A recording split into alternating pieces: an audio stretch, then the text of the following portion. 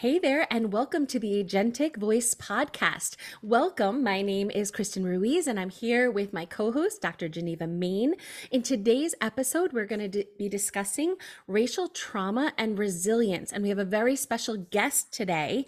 And before I introduce our guest, don't forget to follow and subscribe to our channels on Instagram, YouTube, and your favorite podcast platform, and let us know what you'd love to hear more about. We're planning a next season, and if there's things that you would love to hear more about, more stories, more topics, please let us know. So let me introduce our very special guest for today. His name is Dr. Jonathan White. He's an actor as well as a licensed and ASHA certified speech language pathologist. He holds a clinical doctorate in speech language pathology from Northwestern University. Dr. White is the owner of Elevated Speech Therapy Services. With over 9 years of experience as an SLP, he has provided therapy in a variety of clinical settings and worked with both children and adults. He has recently started his journey into acting and has booked roles in several commercials. So, Dr. White, it is really a privilege to have you here today. You have such a powerful story, and we are honored to get to have a conversation with you about this very profound topic. So thanks for being here with us. Thank you for having me, and I'm really excited to talk with you guys. Awesome. So we usually start out with what we call our banter segment, and it's just what's new, what's good. And in this segment, we talk about whatever is new and interesting in our personal or professional lives, whatever we feel comfortable sharing. So originally, I had a completely different topic that I wanted to talk about. I wanted to talk about AI, but I'm going to hold off on that because I got the loveliest letter today, completely unexpected out of the blue, a blast from my past. I got this lovely letter in my email from Susan Bartlett, who is the clinical director and clinical supervisor at UConn when I was a master's level student. And she wrote this letter saying how she saw my name in ASHA publications. And she said my mind immediately flashed back to interactions with me. And it made her smile as she remembered what a wonderful student I was. And like, it just made me feel so good. Like knowing that people are rooting for you and watching you. And I mean, I'm not going to lie, but like the master's program was difficult. Yeah. Yes. And you have your moments where you're like, oh, I'm glad I'm done with this, And we all have our responses to institutions and, positives and negatives of institutions. But it was so nice to like hear that people are rooting for you to win, So that was the loveliest thing. That's awesome. Yeah, and it's like a full circle moment almost. Yes. Yeah, she said she was so proud. And she said, I Wow. knew back then that you were on track to become someone who would make a difference. And that makes me feel just It's amazing. yes. So what's new and what's good with you? So I'm just at a place right now where I'm just really thankful for where I am. The journey that I've been working on for the last 2 to 3 years in acting is finally coming together. It's starting to take flight. And, I'm starting to book more jobs and really get into the place where I really want it to be. I'm in that position now where everything that I've kind of prayed for and hoped for, I'm seeing. And I got like a text from a friend today, and they were like, I saw you the other day, and I'm just so happy for you. And I thought back to where you were a few years ago, and to see where you are now, like happy looks really good on you. And I was like, wow, I had to take a moment to have some gratitude, because sometimes when you're in the grind of a career, you don't really remember that where you hope to be is kind of where you are now. So Isn't that something? yeah. Wow. I think you and Chris are going to be rivals for like the profound, witty things. Like you both say profound, witty, brief little things that we could put on t-shirts. So let's see. All right, score one for Jonathan. Where you are is where you hope to be. Okay, remember Right, that one. right. I love that. I have a little plaque upstairs. I love quotes in general. I just love them. Hmm. I even love Hmm. Oscar Wilde's quote that says, I hate quotes. Like I just love quotes. And so the one Right. quote I have on a plaque upstairs, it says, like, I remember praying for the things that give me joy right now. Yeah, and there's something about that planting a seed, and you put that, when you're underground, you don't know what's going to pop up, exactly. but when you see those seedlings and you get that fruit, like, wow, that is a great thing. Yeah. So, oh, that's awesome for you. I'm excited. Thank you. Thank you so much. And what's new and good with you, Kristen? Well, today has been completely focused on my daughter's graduation. So she just graduated from high school, and which is weird because, like, it's a thing. People tell you that they grow up, but it just you don't know until you see it. And I'm like, how is this happening? So it's bittersweet on my side, but very joyful. And she's excited, and she's all excited to go to UConn in the fall. So all Amazing. today it has been about, we, attended the ceremony. There's been festivities. We're going to go and see some family later on tonight. So that's really the thing that's all encompassing, as my husband and I process the idea of, like, the joy of where she's going, but also and what she's achieved. And she was able to be the co-valedictorian of our class and graduating with honors. And that was a Wow. hard one. So we're celebrating on that, but also, like, crying on each other's shoulders because we're like, our baby, oh my gosh. So it's just, it's very bittersweet over here. So that's where I am. I'm in that space, and I don't think I can think about anything else. That's why I'm happy to have Jonathan here. He'll help me think about some other things for tonight. Oh Very man, nice. leaving the Yes. nest. Right? Oh, everybody said it was going to happen, and you believe them, but you don't know until you see it, and you're like, oh, Yeah. shoot, it's real. But yeah, so let's go ahead and step into our next segment. Um, Jonathan, your YouTube video on why you left a lucrative career as a speech pathologist, it paints such a vivid picture of your experience in the field. And for those who have not yet seen it, can you share with us a little bit about your experience in the field, and how and why you then transitioned from SLP to actor and entrepreneur? Yeah, so where do I start? From the moment I got into the profession, I was really excited about kind of taking off and working on communication and swallowing disorders. You start off in your undergraduate program and you're eager and you're excited. And in South Carolina, where I studied, we could actually work in the school setting with our bachelor's degree. So you go through like your last semester, which is an internship year. You have to take the praxis and make a certain score on it. And then you pretty much start work as a speech therapist. You're not fully able to do everything a speech pathologist can do, but you can test, you can assess, you can diagnose. You're just pretty much supervised. So you're pretty much like doing like a CF until you get your master's. So I went in and I started work in this very small town in South Carolina. I won't say the name. And I noticed immediately that I was the only Black male professional there. And I didn't allow that to deter me or worry me, but I quickly noticed that I wasn't really accepted in the school. I remember my first experience. I was kind of with a colleague and we were setting up my classroom, decorating it, making it look really nice for the school. And one of the teachers, she walked up and she was like, "Hi, are you like the janitor or?"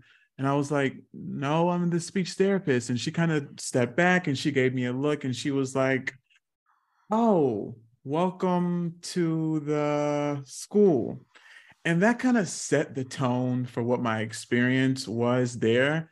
And I won't spend like a lot of time talking about everything, but my experience in the field was plagued with a lot of issues that I'm sure every speech therapist goes through, the lack of safeguards, the burnout, the constantly having to take work home. But the main issue that I had was racism. and being plagued in different settings, in different locations throughout my career with microaggressions, bullying, harassment, discrimination, never feeling like my credentials that I bring, my experience that I bring is enough. But the first thing that people would see is my skin color and my gender. And that's what they judged first. And it just never allowed me to feel settled in the profession. It never allowed me to feel happy about going to work every day. And I finally just got to the point where I was like, you know what? I can't keep dealing with this. I'm not happy. It's time to figure something else out. Mm. Yes, it's so funny because you talked about how they judged you on your skin color, and it's just, I want to point out that the judgments that were made about your skin color didn't seem to be positive ones, right? No, It no. was always negative assumptions about your credibility, about your skills, about your position. And so it's unfortunate that Mm-hmm. tied to Black maleness are all of these negative assumptions. But it's not just Black maleness, because I've had my own experiences. Mm-hmm. Um, when you were sharing your story on YouTube, I was watching it as a doctoral student at Kane University, and I was doing research at that time on discrimination as a social determinant of health. Because I've shared in other spaces how I believe my voice disorder was very much tied to experiences of discrimination. Wow. Yeah. So the fact that you wanted to leave the field, made me think I was witnessing trauma symptoms related to discrimination. Mm-hmm. Mm-hmm. That's what I was hearing from you. So I don't know if you've ever spoken to anyone about racial trauma, but from my own experiences with racial trauma, um, I understand that in the face of ongoing discrimination, people can experience trauma symptoms such as distress, avoidance. And what that meant for me for a long time was avoiding conferences. Mm-hmm. I never attended a conference, a speech conference, until Wow. last year was the first time, if you can That's imagine, crazy. Yeah. because the association for me of our field was just whiteness. And I'm not saying that to say that's a negative thing, because I have, interactions with many white people that are positive, but tied to our fields and just, I don't know how else to say it. And I'm not being flip, but it just felt like it would be a lot or too much, like it Yeah. would be a negative experience. So I avoided conferences for a long time. Mm-hmm. But so distress avoidance, negative thoughts about yourself or others or the world, anxiety and depression, sensitivity and reactivity. These are all some of the kinds of symptoms that people can have in the face of discrimination. And so it's not just racial discrimination, it can be sexism or, related to your sexual orientation or Mm-hmm. all other kinds of discrimination. But so what does that resonate with you? Did you experience the events that you described and as traumatic? Absolutely. So it's funny that you mentioned that because it wasn't until maybe 2018 that I realized. So I started going to therapy. I was just at a place where I was so depressed and so unhappy. And I mean, going to work every day was a task. I would wake up with just this level of anxiety and fear, and I would leave depressed. I was crying in my car all the time. My conversations with my friends were being dominated by how much I hated the profession. And, I was a travel therapist. So I'm constantly working in new places, new cities, new states, new settings. But starting a new job was so stressful. I would always fear, like, are they going to like me? Am I going to deal with another racial experience? Am I going to have issues? Are they going to see how good of a therapist I am? Am I a good therapist? Am I going to be able to succeed at this job? And I would just be so anxious. And then the racial experiences would happen, negative, and it would just happen all over again. And I was in therapy and I'm talking about it. And my therapist was like, after a few sessions, I don't know if you realize, but you are experiencing like PTSD, Mhm. especially from the first situation that you experienced in South Carolina, but it's ongoing. And I was like, lady, what are you talking about? Like, we're in this climate now where we're trying to give everything a name. And I'm like, PTSD, that sounds a little extreme. But when she explained it, and like you just explained the different symptoms, everything checked off. And it wasn't until I really sat down and thought about, like you said, the avoidance. I hated going to conferences. I did not want to go to ASH anymore because you don't see, like you said, enough of us. Mhm. And you realize, like, oh my gosh, I'm a unicorn in this profession. You know, this percentage of minorities, it's so small. And you go to these conferences, you go to these workplaces, and you're almost like the only one, Right, and you don't know how that's going to show up for you. right, So it just it kept me like bound. And because I realized, okay, this is PTSD, I realized the significance of it and the fact that I really needed to do something about it. right. People might think this is such a strange thing, that you would want to have such symptoms around avoidance or avoid being in white spaces. But my experience was the issue was, is this going to be a safe space? A safe space. Yes. Yep. Right? Because is something going to happen? Like, you talk about with trauma, a sense of hypervigilance. Is Mm-hmm. something Mm-hmm. going to happen? Is something going to make me uncomfortable? Am I Yeah. going to feel welcome here? And that is really the biggest part, I think, of racial trauma, and Mm-hmm. why you seek out the support of an affinity group of people who look like you or who can understand the experience. Kristen, you look like you had something you wanted to say. Yeah. So the one thing I wanted to ask is, in going to the conferences, Hmm. what I'm hearing is there's the avoidance because it might not be a safe space. Hmm. Did you have experiences in the conference where it was not safe?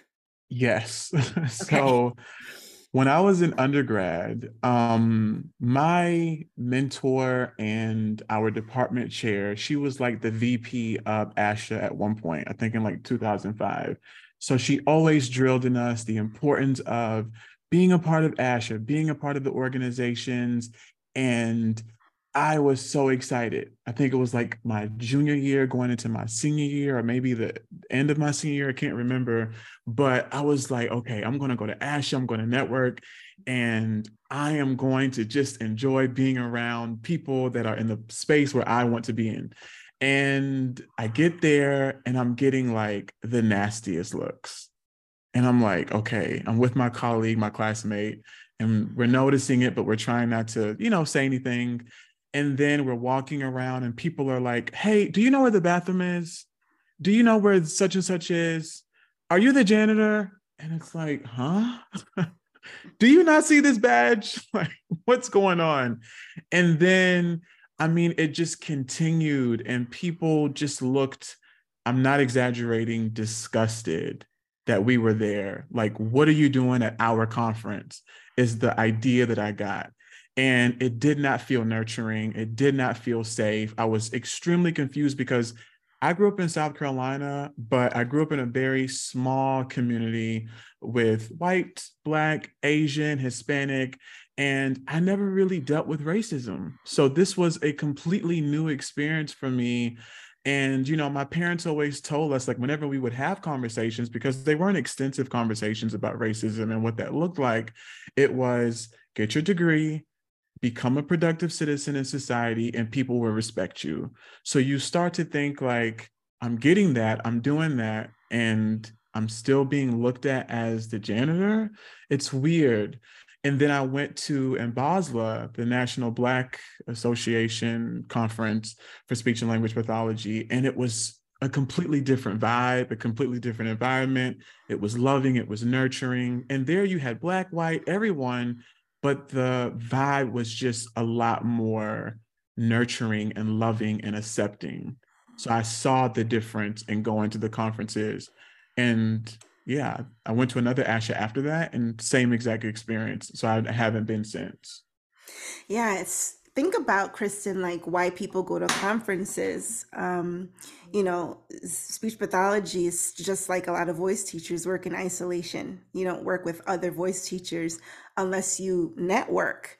And so when you're going to a conference, you're looking for the affinity of being with your colleagues, people who understand your language, your training, your questions. And so you have that need for that kind of professional connection and development. But I think for a lot of African American or minority SLPs, when you're going into an environment where you are minoritized, you don't know if you're going to experience that kind of support. You don't know if it is a safe space and if you're going to deal with microaggressions. So that's the challenging part of it. Jonathan, when you were talking about, your younger self being excited to go, I remember that excitement of like, because also when you're a young professional, it's like a chance to connect with other people, to learn. You're like, there's a professional momentum in these. And so as you were talking, I can feel physically the violation of expectation. Yes, I love that. Yeah. Score one for Kristen, one for Jonathan, one for Kristen. The violation of expectation. I'm stealing that. Yep. So I just want to take a minute to highlight the two major types of discrimination as individual and structural. So in your YouTube video on Talks with John, you gave a lot of experiences of the individual discrimination. The kind that we talk about in the field in terms of DEI trainings is the structural discrimination related to the fact that there aren't many Black or minority SLPs. So the last time I checked, maybe in the last 2 years, the number was at like 3.5%. Right. Recently, I saw a post on social media where someone had said it gone up to 4.8.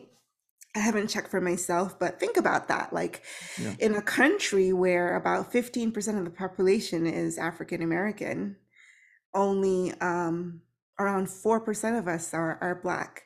But the people that we serve, especially in schools or in public hospitals, overwhelmingly, it's like minoritized people. And so there's a disconnect. So there's a structural or systemic disconnect. And oftentimes when people talk about these things in DEI trainings, people have very mixed responses, from like racial gaslighting, like you're making it up, or to people can have some profound guilt. But for you, Jonathan, under ideal circumstances, how would you want listeners to respond to your racial autobiography, your very personal lived experiences of racism? What would be the ideal response in your mind?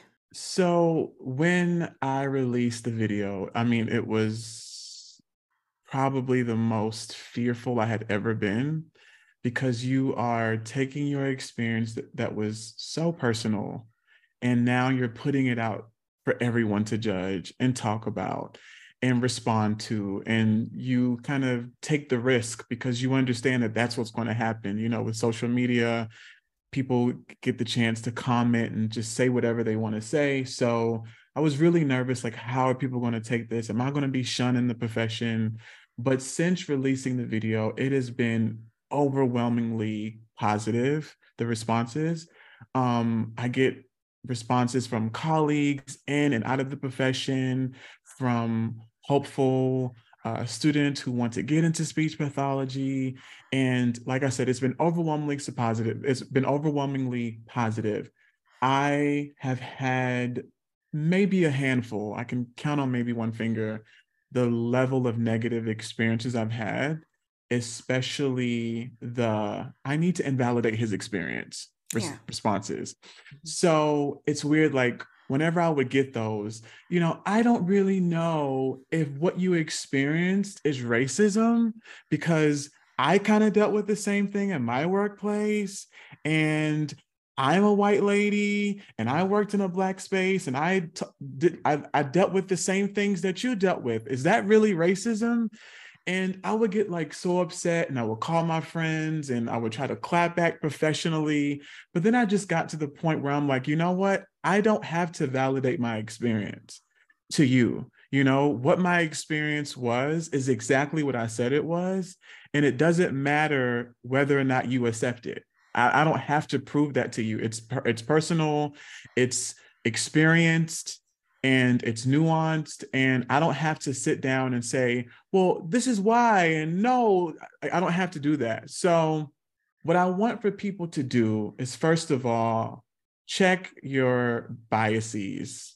Check your racial biases. If you're not a minority, if these are experiences that you're hearing for the first time, ask yourself, like, am I that coworker that he's talking about? Am I that colleague? Do I kind of do these things sometimes unintentionally? And I want people to do research into what people that don't look like you experience. Talk to your colleagues. And if you do have that guilt, if you're not that person who's angry because this experience just sounds like it's made up or you just can't believe it, if you are accepting and you are loving and you understand, show support, of course, to me, but also to people who look like me in the workspace. Protect them, love on them, check on them. And again, do the research to figure out, am I creating a safe space for my colleagues and my the people who don't look like me? And I also want people to, if you're getting into the profession, don't watch the video and say, oh my God, I can't get into a profession like this. This sounds too negative. I want people to be informed. I want people, whenever you're making a decision, you should always be able to weigh the pros and the cons, the risks and the rewards, the benefits.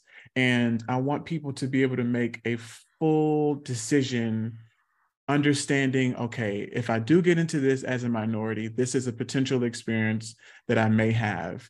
And I now have someone that I can reach out to, talk to ask questions, to create a safe community for me. And I want other people who may be experiencing what I experienced to feel validated.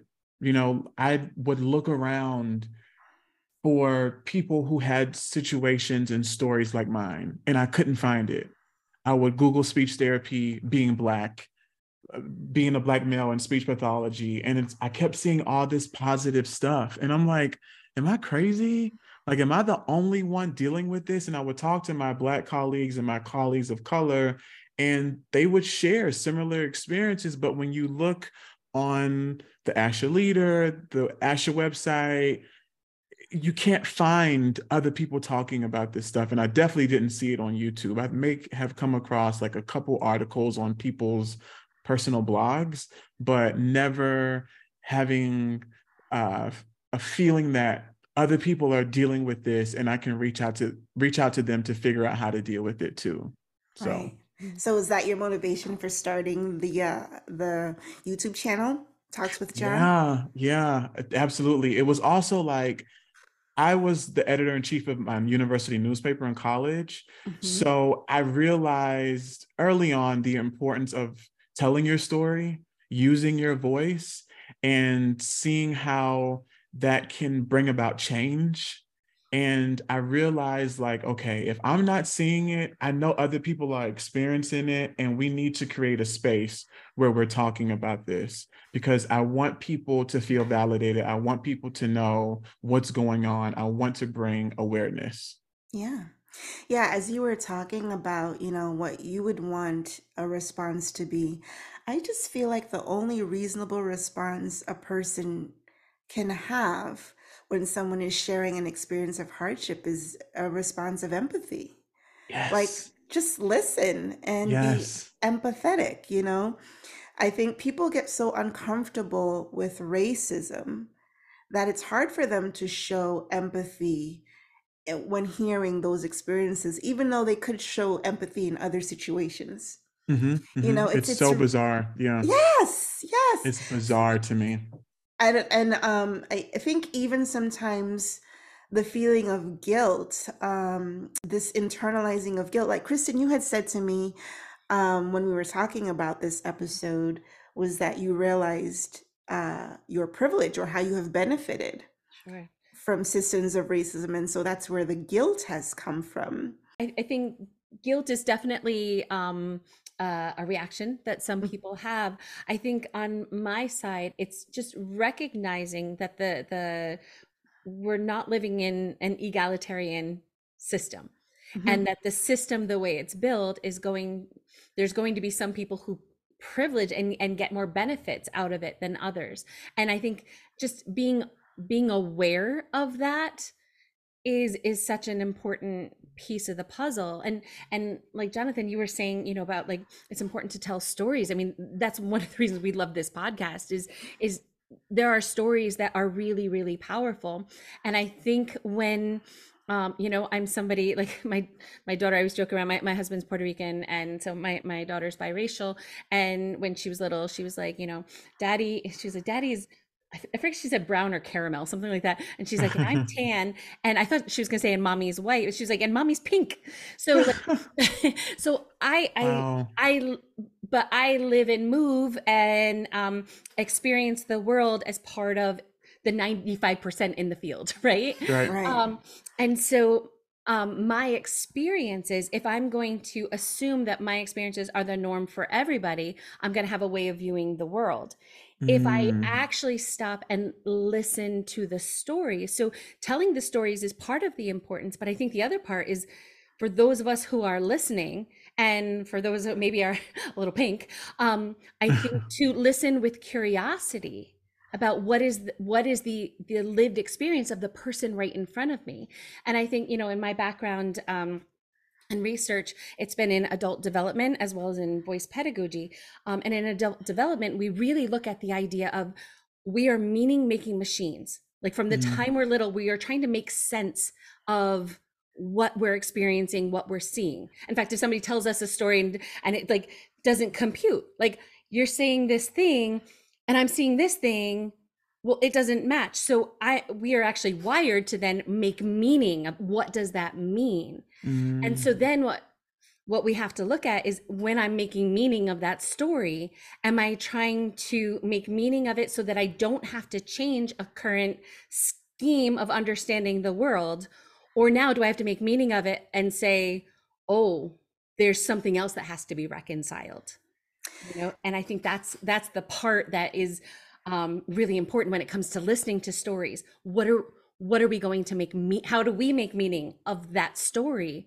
And that's where I think compassion, curiosity, and wanting connection has to be part of it. Yeah, I was thinking about what Jonathan said about the overwhelming support that you were getting for people. Like most of the responses were just overwhelmingly positive, and there were just a few that people were negative or trying to be invalidating. And I'm like, well, that's how racism works, right? It's yeah. like the slow bites, the mosquito bites, the microaggressions that you experience here and there over time. This is what makes you vigilant towards, I don't want to Hmm. experience this again. It's not that every experience that you're having with someone who looks different from you is a negative one. Hmm. It's just that, these little mosquito bites. If you knew that the mosquito bite was coming, you prepare, you put some repellent, Hmm. if Hmm. you knew the mosquito bite was going to happen here, you'd set yourself up for it. But it comes from one direction, then another. It comes, you maybe a couple minutes apart, it comes a couple months apart, a couple years apart, so this is, I think, what's hard about it. Um, Absolutely. Yeah. yeah. Everything you guys are saying is so profound. I feel like I'm in like a little therapy session. It feels so healing, and I'm getting like a lot of understanding. And it's always just been so weird to me how, like you said, people can move in a space of his experience doesn't sound like my experience, so that must not be true. You have to really come from a place of privilege to think like that. I would never like sit down, watch a YouTube video where someone's talking about, their experience in the workplace, like a woman who may have been sexually assaulted, and sit down, watch the video and say, well, hold on, that can't be true because my boss she's a woman and she rubs my shoulder sometimes. She rubs my leg. I'm not a woman. I can't speak from a place of being a woman and understanding your experience. The only thing I can really do is listen, be aware, and have empathy. And I think that's where the disconnect lies with people who just can't seem to grasp experiences that are outside of their own. The Right. other hope I have in this kind of story is the idea that even for someone who says it can't be in the field. I mean, we're supposed to be very progressive, right? We're about Right. voice, right?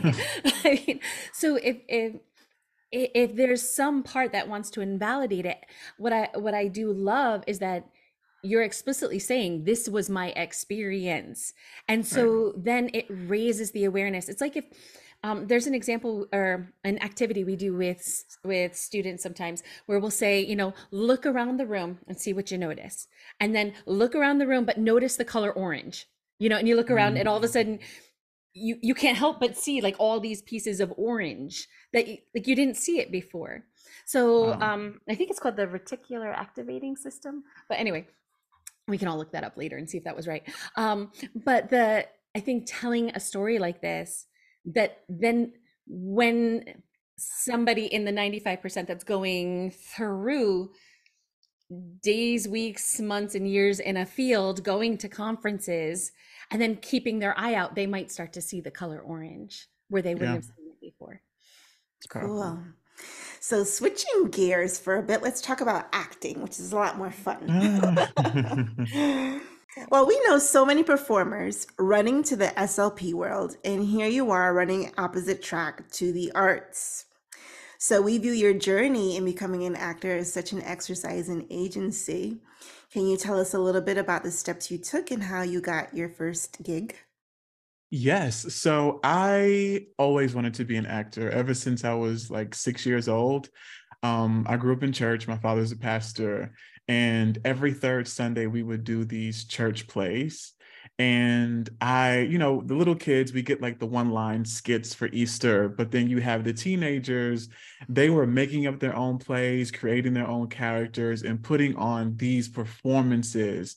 And I just remember wanting to be a part of that. And I finally got a chance and I did it. And it just felt like home, the thing that I was supposed to be doing for the rest of my life. And, I grew up in the 90s and the early 2000s where we had like E True Hollywood Story and Behind the Music, and you got to see the journey of your favorite entertainers. And so I knew like, okay, acting is not going to happen in South Carolina. I need to move to New York or LA. So I grew up telling everybody when I finish high school, I'm going to move to LA and pursue my acting career. And of course, I had like the academic answer, I'll be a doctor. But the true passion lied with acting. And one day my mom kept hearing me say it, and she was like, okay, listen, you're great and all, but acting is not guaranteed. And if you want to make it in this world without having to rely on us, you need to get your degree because no one can take that from you. And they instilled the importance of education. So I acquiesced and I started pursuing speech pathology. And I remember in college, I had always done like drama camps and theater and stuff in church, like I said. But in college, I wanted to join their theater program. And I auditioned. We had to do like two monologues, sing and dance, and I didn't get in. And I was like, well, maybe I'm not that good. Maybe, my little small town in South Carolina, they loved it, but they're not feeling it at the collegiate level. So maybe this thing isn't for me. So it kind of killed my dream. Later on down the line, I found out it was because I didn't do like Shakespearean monologues. It had nothing to do with the audition itself. But from there, I was like, all right, I guess it's this speech thing. And I tried to make it work, like I said. It wasn't working. I kept having these negative experiences. And eventually I ended up in LA. And I was like, okay, I have to go back to acting. I remember I was in like my second quarter of my doctoral program, and it hit me like, this is not it. So I started doing my research. I was very green. I thought that you could just find a movie or TV show online, figure out where the audition was, line up, go in the room, blow them away, and then you're a star. And then finding out that's not the way it works. You have to like work your way up, take classes, and do all the things. So I started taking classes, and my passion for it was just reignited. And I think that was maybe like 2019. I was gaining some momentum, taking classes, perfecting my craft, and then COVID happened. So that kind of sat me down. And I think it was like 2021. I finally started reaching out to agents. Like I took some headshots, and I learned that, of course, they want you to have experience before they allow you to come on set. But casting directors, they also look at the fact that you take classes, and agents also look at the same thing. So I took a lot of classes. So I had things on the resume, and I reached out to agents, and that's how I secured my commercial agent. And, that's every actor's dream. You think, oh my gosh, I have an agent now. I'm going to be a star. Yes. And then he helps you get in the room, but it doesn't guarantee that you're going to book the job. Right. And just a little bit of background, for every role that you see, like, for example, in a commercial, for every person you see on that commercial, it requires a breakdown to be sent out to agents. Agents then send it out to their actors, and they hope that they will get a hit. But for every role, casting directors can get up to like 3,000 submissions. Wow. Right, for every role.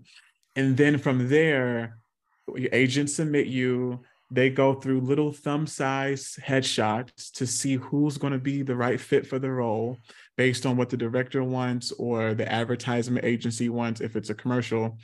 And then they bring you in. So maybe like out of those 3,000, they may audition like 100 or 200 actors. And then you do a callback. And then you book the job. And I learned like over time that sometimes it has nothing to do with your talent, but everything to do with your look, your personality, what they're looking for. Like I said, if it's a commercial, there's an advertisement agency attached to it. So you can be the most talented actor in the world, but if they don't think you have the look to sell their product, they're not going to book you for the job. So it's been like a lot of waiting, hoping, praying. And I learned that too much hope is a bad thing.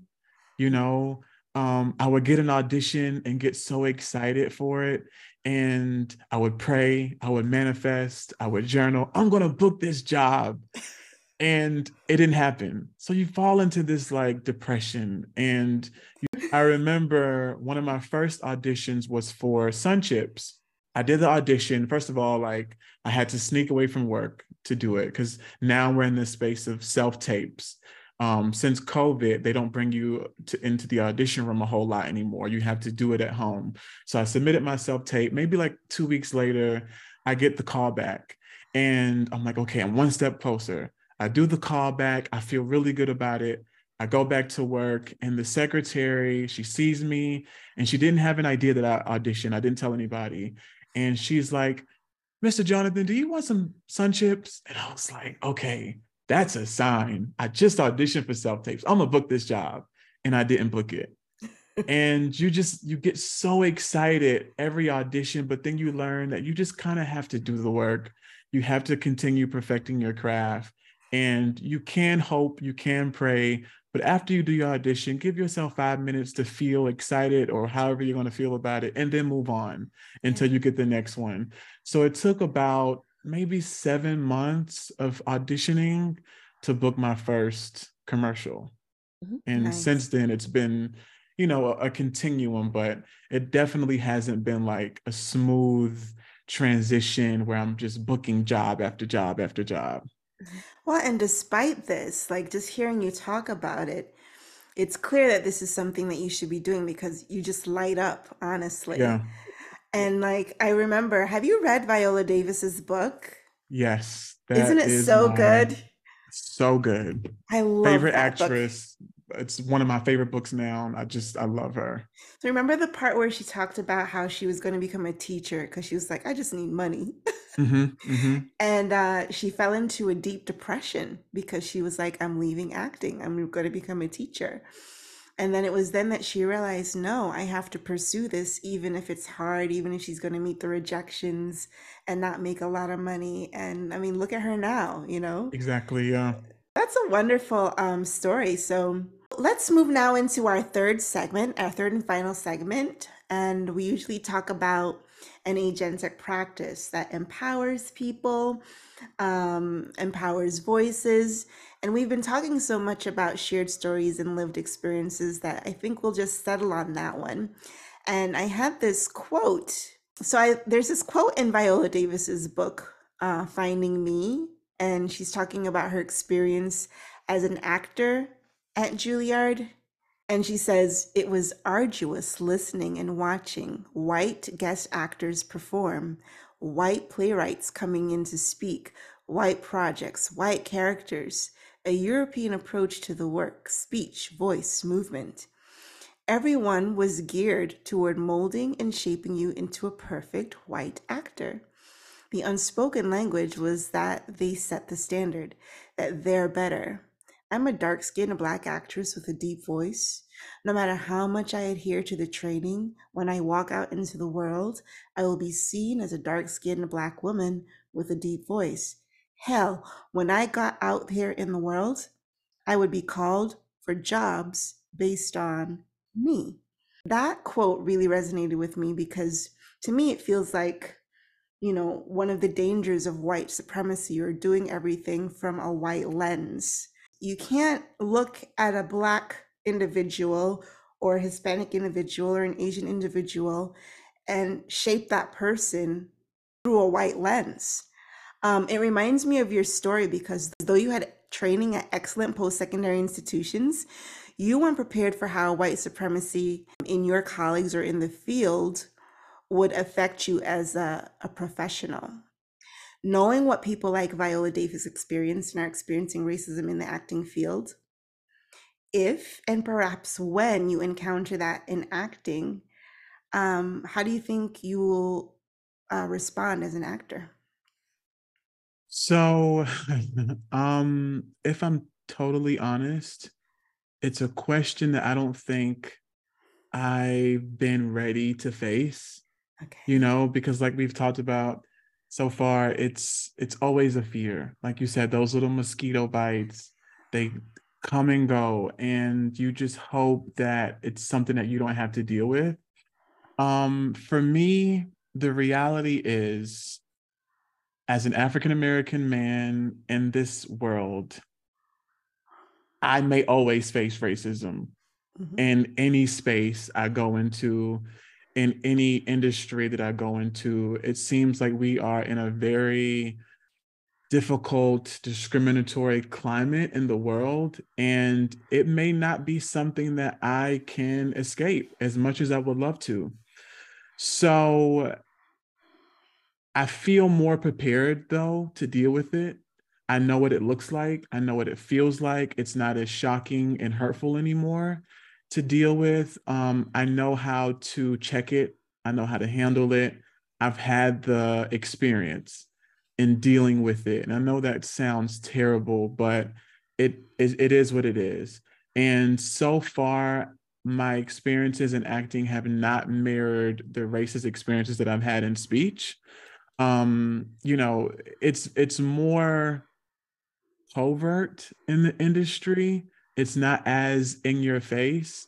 um I remember just in all of my auditions in general, they always tell you, like, after the commercial comes out or the show or whatever, look to see who booked it, look to see what they may have done differently.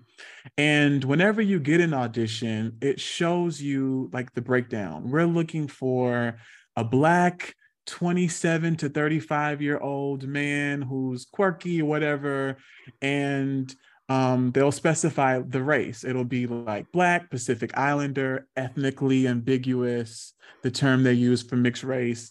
And then you look at the commercial when it comes out and it's a white man or a white girl. And I'm like, what is this?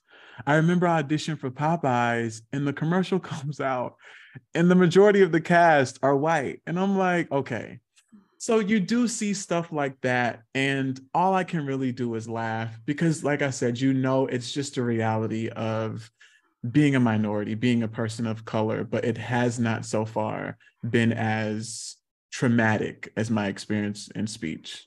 I rarely ever see it and feel it in acting, if I'm honest, so far. Right. So, what do you think? We talked about the power of shared stories and lived experiences. What do you think has contributed to your resilience and feeling like, okay, I've experienced it, but, I might have had some PTSD, but I think I will be able to move through life, even though I know I may encounter this again. What do you think it was? Um, so I can't remember where I saw this. It may have been like a research article where they talked about how children are born with different levels of resilience. Mhm. And I've always just been a very resilient person. I've always been very persistent. My mother would always laugh and tell people, like, one child I don't have to worry about is Jonathan because he's going to find a way to get what he needs. And I just believe in the power of modifying and adjusting to your environment, to the situations you deal with. And like I talked about in the video, no one is going to fight for you the way you're going to fight for yourself.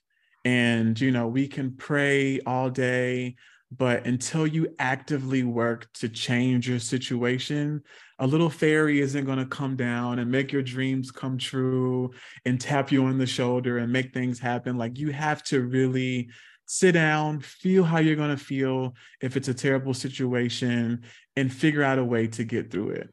I think the only way to go through society is to be adaptable and learn and grow. So I try to apply that in all of my situations in life in general. I mentioned earlier that I love quotes. Yeah. One quote that I read from you is my new favorite one. Can you share the quote that you said about the tree? Yes. Gosh, you are not a tree. If you want to move, move. I think that was the quote. It's like if you don't like And where you are, go right, ahead. if you don't like where you are, if you don't like where you are, you're not a tree, move, or something like that. And I remember I was leaving South Carolina. My father was angry, my siblings were angry. And I'm like, I don't like it here. Like, nothing's keeping me here. I don't have a family. I'm not going to stay in a place where I don't want to be. And I've always just kind of lived with that mentality. That's agency. No lie. Kristen has said it to me like 3 times I Yeah. in the last week. She just loves that quote. So score 2 for Jonathan. I think he wins this round. I think so. I think that tree quote for me gets extra points. Yeah, that's my favorite. In this episode, we discussed racial trauma and resilience with Dr. Jonathan White. We truly believe that the practice of trauma-informed care as a universal precaution in all medical and educational institutions is what is needed to create safe spaces for people experiencing trauma symptoms, all trauma symptoms, including those related to racial trauma. If you enjoyed today's content, please don't forget to like and subscribe to the Agentic Voice podcast on your favorite podcast platform. Until next time, take care.